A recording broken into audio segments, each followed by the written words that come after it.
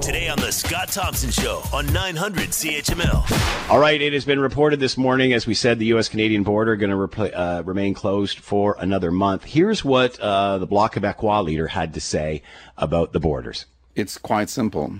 As long as opening the borders appears to be a threat on the health of Quebecers and Canadians, it should remain closed. They are still deep in it, and we have to remain very careful. We are speaking about the health and lives of many people here.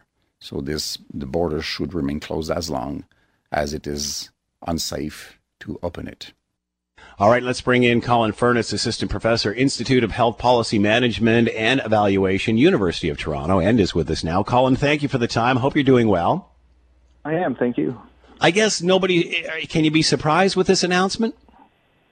No, pleased, obviously. I'm not surprised. It's the sort of thing where actually it makes sense for us to be talking longer term. It makes sense for us to be talking about how this is going to have to stay closed until next year so that we can wrap our heads around that. But I think diplomatically, we tread lightly with our neighbors, and I think showing them that we're actively reviewing this every month is part of that game or part of that dialogue. But this is not something we can change anytime soon.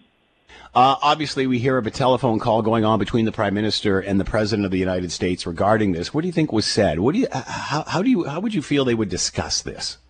Or is it just all science at this point?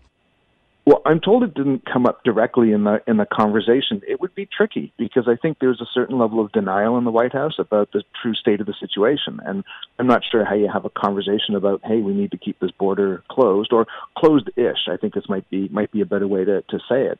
And I think that if I were in that seat, if I had to have that conversation with Mr. Trump, I think I would point out that we're letting trade through as much as we can because both sides need that.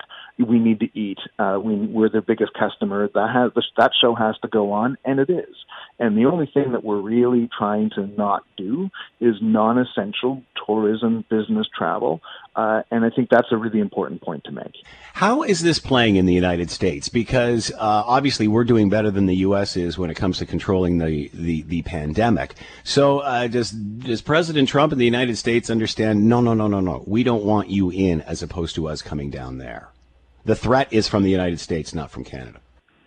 Yeah, I think we tend not to figure on the radar screen all that much. Whenever I look at a map of North America, it's kind of astonishing how Americans don't notice us, but they don't. And right now, that's actually probably a good thing. The Scott Thompson Show, weekdays from noon to 3 on 900 CHML.